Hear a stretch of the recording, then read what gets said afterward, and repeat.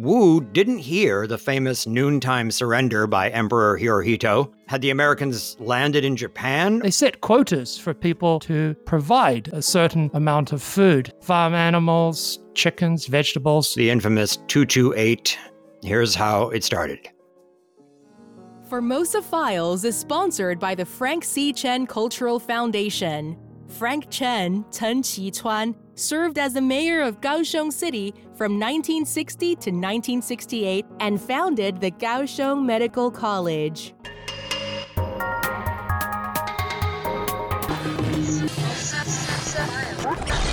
Formosa Files. Welcome to Formosa Files. Okay, so today we're going to finish a story we started back in Season 1, Episode 29. That was called The Most Powerful Witness to Modern Taiwan's History, Zhuoliu. If you haven't listened to that one, I'd recommend doing that first. But, this episode makes sense on its own, so it's not essential. So let's just go over some basic facts here. Zhuoliu was a poet, novelist, journalist, man of letters, and patron of the arts. His lifetime, so he was born in 1900 and died in 1976, and his writing very much highlight the complexity and ambiguity of Taiwanese identity, of Taiwan's anguished relationship with both China and Japan. His famous novel, Orphan of Asia, the story of a Taiwanese man who leaves colonial Taiwan for China, but finds that he doesn't belong in his ancestral motherland either. That reflected the author's own experience of going to China. Nostalgia and longing for an idealized place. In this case, an idealized China. Yes, an idealized motherland that couldn't stand up to actually encountering it in reality. So, Eric, does that remind you of anything? Yeah, actually it does. It reminds me of the late 1980s when some of those nationalist veterans, right, the soldiers who had come over from China, they're totally Chinese, right, mainlanders.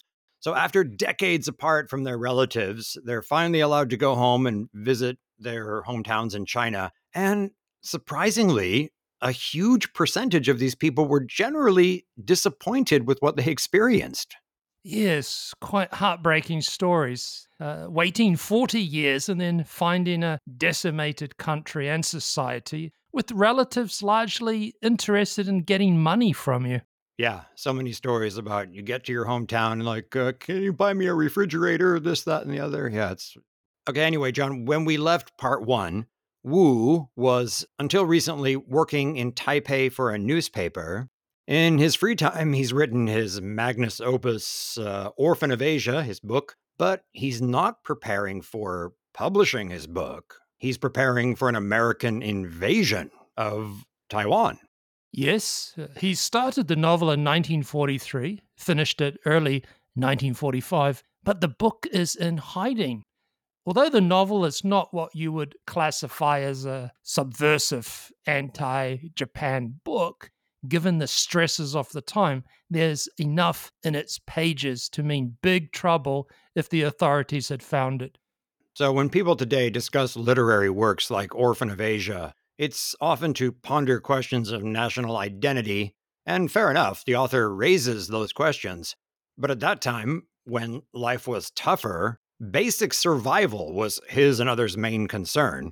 And of course, the most basic thing we all need is getting enough food. Yep, that last summer of 1945 was a lean one.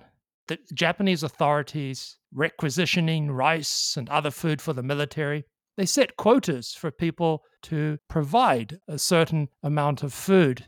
Farm animals, chickens, vegetables, rice, of course. And with fertilizer, an industrial product, of course, in short supply, the rice harvest was poor. A lot of hungry people. Families were pushed to starvation levels, forced to go foraging for wild plants to supplement their meager diet, or they had to go buy things on the black market, of course, at very inflated prices. Wu Zhuoliu wrote, quote, "My own family was in a bad state and frequently ill because of the lack of food. My youngest son almost went blind with vitamin A deficiency. If the war had gone on for another year, several members of the family would not have survived." And rumors of an American landing were filling the air, but that American invasion never came.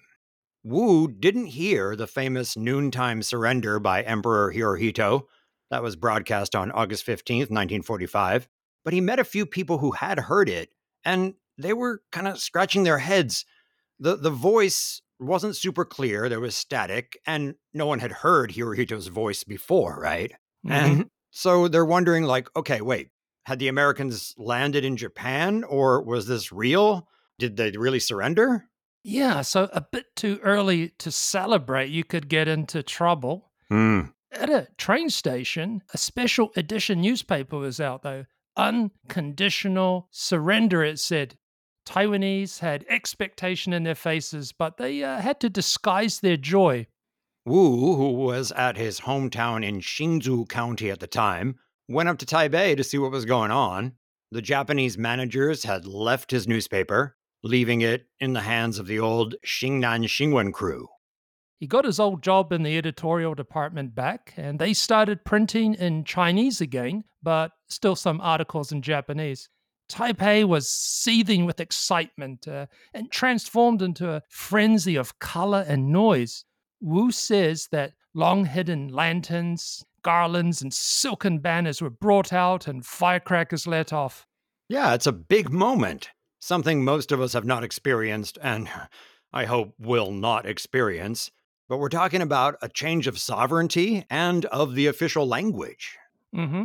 Freed from their 50 years of colonialism, many Taiwanese were in a state of high excitement, eagerly awaiting the arrival of nationalist troops. And the greater happiness is probably from an end to the war, relieved that the horrors of war have gone. But yeah, they're excited about the future too. Committees were set up to welcome the nationalist government to Taiwan, and in all the towns and villages throughout the land, streets and lanes were decorated with colorful arches and celebration. Each doorway had its red lantern and twin scrolls of welcoming verse as the people eagerly awaited the arrival of the army. But we're getting a little ahead of the story. It's a long wait, though, about 2 months before the nationalists come and take over. Yes, so there's a power vacuum. And this vacuum was filled by civil society. Wu writes, quote, in every street and district, 3 principals youth brigades sprang spontaneously into existence and took upon themselves the task of maintaining public order. 3 principals youth brigades. Okay, that's named after a political philosophy developed by Sun Yat sen. Right, the 3 principles of the people, Zhuoliu. Also, the first lines of the ROC national anthem I could sing. Yes, you could, but let's not, or perhaps later. Well, let's tell the people what the 3 principles are. Usually they're translated as nationalism, democracy, and the livelihood of the people. You'll also notice that these terms are used very frequently in Taiwan for road names or district names, right? In Hmm. Kaohsiung, we have Sanmin District, Mingzhu Road, Hmm. Mingtren, right? So these youth brigades that were based on the 3 principles of the people, they were unpaid and not really under supervision, but they apparently did a pretty good job. Yeah, Taiwan enjoyed 2 months of relative stability during this political vacuum, which seems to be something of an unrecognized achievement. Yeah, I would have expected violence and chaos. Yeah. Zhuoliu has an explanation for this achievement. He says that psychologically, Taiwanese were making this statement directed at the Japanese that the lowly subjects were better and more civilized than the Japanese had assumed. No, Taiwanese were not inferior, neither culturally or morally, that kind of thing. Okay. So the Taiwanese citizens policing the country was a way of showing their colonial masters that they were not inferior followers of the rule of law. So then an advance group of nationalist officers from China arrives on October 5th. Yes, but they weren't quite the first Chinese. Preceding them were businessmen, often con men looking to make easy money. Eric, what's the American term? We call them carpetbaggers, and that dates back to the aftermath of the American Civil War. Today, it means like someone who moves from one place to another and doesn't have any roots there. But back in the day, yeah, it was an Ah, unscrupulous business person of some sort. okay. But anyway, these advance officials took part in October 10, double 10-day celebrations, the first ever in Taiwan. And this is 1945. Hmm. So then finally, October 17th, also 1945, the National Army finally arrives. Zhuoliu writes that in Taipei, everyone swarmed into the streets. There were school children and college students, Japanese gentlemen, university professors, all standing in line. Every conceivable club and association turned out. There were 3 principals, youth corps members, and the welcome for the soldiers included a celebration of Chinese culture. For example, traditional Chinese instruments, which had been discouraged under the Japanese for decades, they were brought out now and played with gusto. As soldiers approached, the crowds cheered, waved flags, and cried, Wan Shui, 10,000 years. The noise went on and on without stopping and seemed to rock the very ground we were standing on, Wu says. The people in the crowd frantically shouted, Here they are, the soldiers of the motherland. But Udolio and the others in the crowd were rather underwhelmed when the nationalist soldiers came into a bit of a closer vantage point. The soldiers had shoulder poles strung with woks, cooking utensils, and bedding rolls, like the people who carry water on those poles. They had Mm. their stuff on that. It's a kind of an ancient look. Yeah, the Taiwanese were used to seeing the well equipped, orderly troops of the Japanese army, whether Japanese or Taiwanese. So, yes, the appearance of these troops was surprising. Now, it's something of a trope, a line of stories, perhaps exaggerated over time. The nationalists had been fighting for years and dealing with hyperinflation. So, a ragged appearance, it does make some sense. Wu Zhuoliu says that the day after the troops arrived, his newspaper published reports of a Japanese policeman being lynched by a crowd in Dadaocen, that's in Taipei. And that same afternoon, 2 more Japanese policemen lost their lives.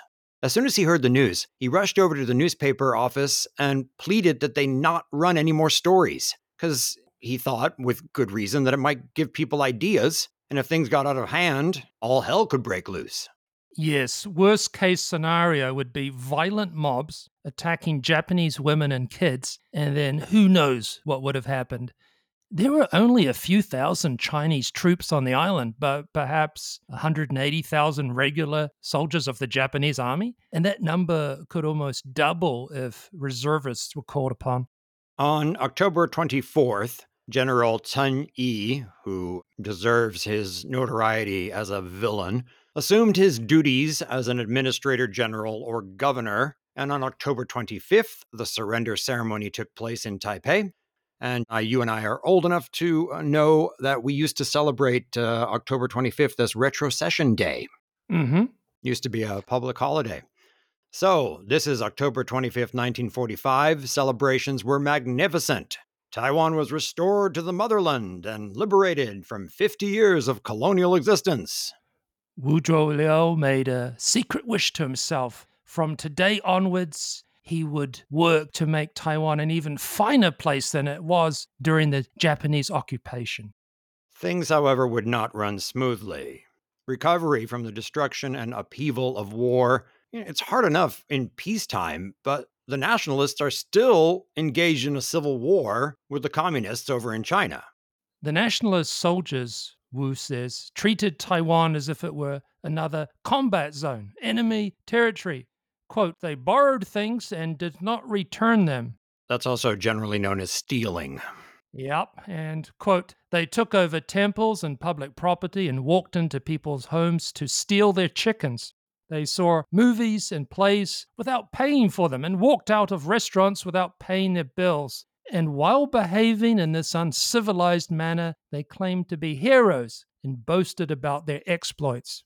And the economic situation got worse. Inflation, unemployment, the Chinese nationalists taking over businesses. Food and industrial machines, the stuff you need to produce stuff, were being stripped and then sent back to China, often ending up on the black market. Shop shelves were empty and the harvests were poor. But Wu wasn't too bad off. He was writing articles and short stories for newspapers and magazines, and his novel, Orphan of Asia, was published in 1946, and it sold well. It was published in Taiwan. Yes, and later that year in Japan, both places in the Japanese language. He'd written it in Japanese. The Chinese edition would come much, much later. A few days before the first anniversary of Restoration, so that would be October 25th, 1946, he was told he was being laid off. The newspaper Shinsenbao was discontinuing its Japanese pages by order of the government. But he soon got another editing job at a different paper, the Minbao. I guess that translates to what? People's Daily. Mhm. February 1947 started badly. There were increasing prices, especially of rice shortages. And on February 14th, Taipei's rice market closed briefly because of a riot. Citizens struggling for the last few grains of rice and at ever increasing prices. It was a really desperate situation. And such desperate situations, all you need is a spark. Yes, and that came on the 27th. Wu was working at the newspaper on the evening of February 27th when a reporter came in with the news that there had been an altercation. So most people will know by this point that we are talking about here at the beginning of the infamous 228 killings massacre incident, however it's described. Here's how it started. On the evening of February 27th, 1947, a Tobacco Monopoly Bureau enforcement team in Taipei went to the district of Dadaocun, where they confiscated contraband cigarettes from a 40-year-old widow. She struggled with them, and then she was struck to the ground. The surrounding Taiwanese crowd stepped in to challenge the agents, and the agents then fled.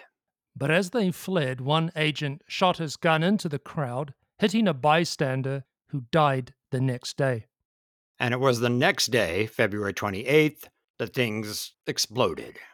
Protesters gathered the next morning around Taipei, calling for the arrest and trial of the agents involved in the previous day's shooting, and eventually made their way to the Governor General's office, where security forces tried to disperse the crowd, but soldiers opened fire into the crowd, killing at least 3 people.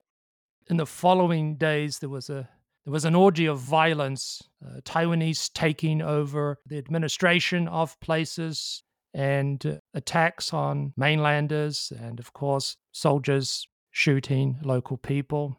And these uprisings are not just Taipei, this is throughout the island. Martial law was declared, of course, but there weren't really enough soldiers to enforce it. And yeah, for a while, Taiwanese civilians controlled much of Taiwan. Yeah, I think it's important what you said there. Uprisings erupting all through the island. We think of it sometimes as only a Taipei thing, but there were gun battles in Kaohsiung. There was even stuff reported in Penghu. Yeah. Jiayi was another hotspot. So following the initial violence, there was a period of calm. Civilian groups of Taiwanese took control.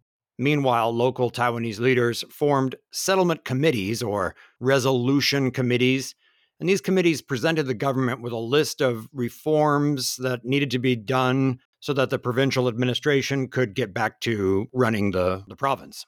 During this brief period of calm in the first week of March, Governor Chen Yi promised concessions. I think it was amnesty for those involved, compensation for victims, and importantly, structural changes to administering the island. Taiwanese would get positions in government, there'd be an easing of taxation and so on. Chen Yi, however, was a snake. He was buying time. Yes, buying time for military reinforcements. And upon their arrival on March 8th, the ROC troops launched a bloody crackdown. Days of indiscriminate killing and arrest. Well, some of the killings were random, but others were systematic. There were lists of people. Taiwanese political leaders were amongst those targeted for imprisonment and execution. For this episode, we're drawing on Zhuoliu's memoir, The Fig Tree, published 2 decades later, and once again in Japanese. 228 was a forbidden topic well into the 1980s, even beyond, much like the Tiananmen protests of 1989 are today in China. And the author, Zhuoliu, he takes a very cautious approach in his book, The Fig Tree. Yes, he uses long quotes from other sources and a roundabout approach. He looks at the situation leading up to the rebellion and crackdown, and we're following his lead with this. After 1947, he stopped doing newspaper work and served as a director at a school, but he kept up his literary interests. In 1964, he co-founded the Taiwan Literature and Art magazine, which served as a starting point for many of Taiwan's young, aspiring writers. And soon after, using his own money, he established the Taiwan Literature Award, which was later renamed the Zhuoliu Literary Award. And during those later years, he wrote 2 autobiographies, The Fig Tree, and when it came out, it was banned due to its description of the 228 incident and did not reappear until the late 1980s after martial law was lifted. Well, he died before that. He died in 1976. He would write another autobiographical account, The Taiwanese Forsythia, and that's the scientific plant title of the golden dewdrop. And again, he wrote in Japanese for fear of repercussions from the new KMT rulers, and it was only intended for publication in a more open future. It would be published after his death. Yes, the Taiwanese Forsythia is a stronger book. It's not available in English as yet. One of the explosive areas of attack in the book is the role of Taiwanese mainlanders in the post-war chaos and 228. Okay, so this is interesting. Taiwanese mainlanders, China-based Taiwanese. So either they were in Chiang Kai-shek's wartime capital of Chongqing or in Japanese-occupied China. These folks, these Taiwanese mainlanders, were disparagingly referred to as Banshan, literally half mountain, but it kind of means, semi-mainlander. Zhuoliu describes them as ambitious, greedy, and unscrupulous. Yeah, speaking Mandarin and Taiwanese, they were able to be middlemen, a lucrative position, playing both sides, getting rich. And Wu blames them for providing some of the names for the lists of Taiwanese intellectuals who would be killed in March of 1947. Some of these Banshan, Taiwanese mainlanders, were, of course, committed to a better Taiwan, and some of them would be imprisoned or even executed for resistance to nationalist rule. But John, we're running out of time. Any last thoughts or book recommendations? 2 books, Orphan of Asia, published by Columbia University Press. There's the autobiography, The Fig Tree, Memoirs of a Taiwanese Patriot, translated by Duncan Hunter. Please visit formosafiles.com. I'll put links to all of what we can find up there. Also, there's a couple of places related to the author we can visit today. There's the Zhuoliu Art and Cultural Hall, which is in Shihu, Miaoli County. It was closed for renovation when I visited, but yeah, a very nice countryside around the area. And then there's his family residence, which has been restored and renovated and is now a memorial museum. That's located in Hsinchu's Xingpu Township. Yes, I've been there. It's a traditional Hakka courtyard building, well worth a visit. A nice building on its own terms, even without the added significance of its former inhabitant. There are pictures and artifacts related to this pioneering author, but also his nephew, Wu Zai-shi, who was an officer of the Air Force's 35th Reconnaissance Squadron, commonly known as... Oh, yeah, the Black Cat Squadron. Right, not to be confused with another recon squadron, the Black Bats. Yeah, we've talked about the Black Cats and the Black Bats, I think, but the Black Cats were more specialized. High-altitude reconnaissance over enemy territory in U-2 spy planes. Yes, and Wu's nephew died in a 1966 flight training mission. Wow, okay. What a distinguished family. Okay, well, we've got to sign off, but do visit formosafiles.com. I try to post pretty much everything I can find online in English about the stuff that we talked about. So we've got book links, pictures, maps, all kinds of stuff. And yeah, check it out. Thanks for listening. I'm Eric Michael Smith. I'm John Ross. Bye.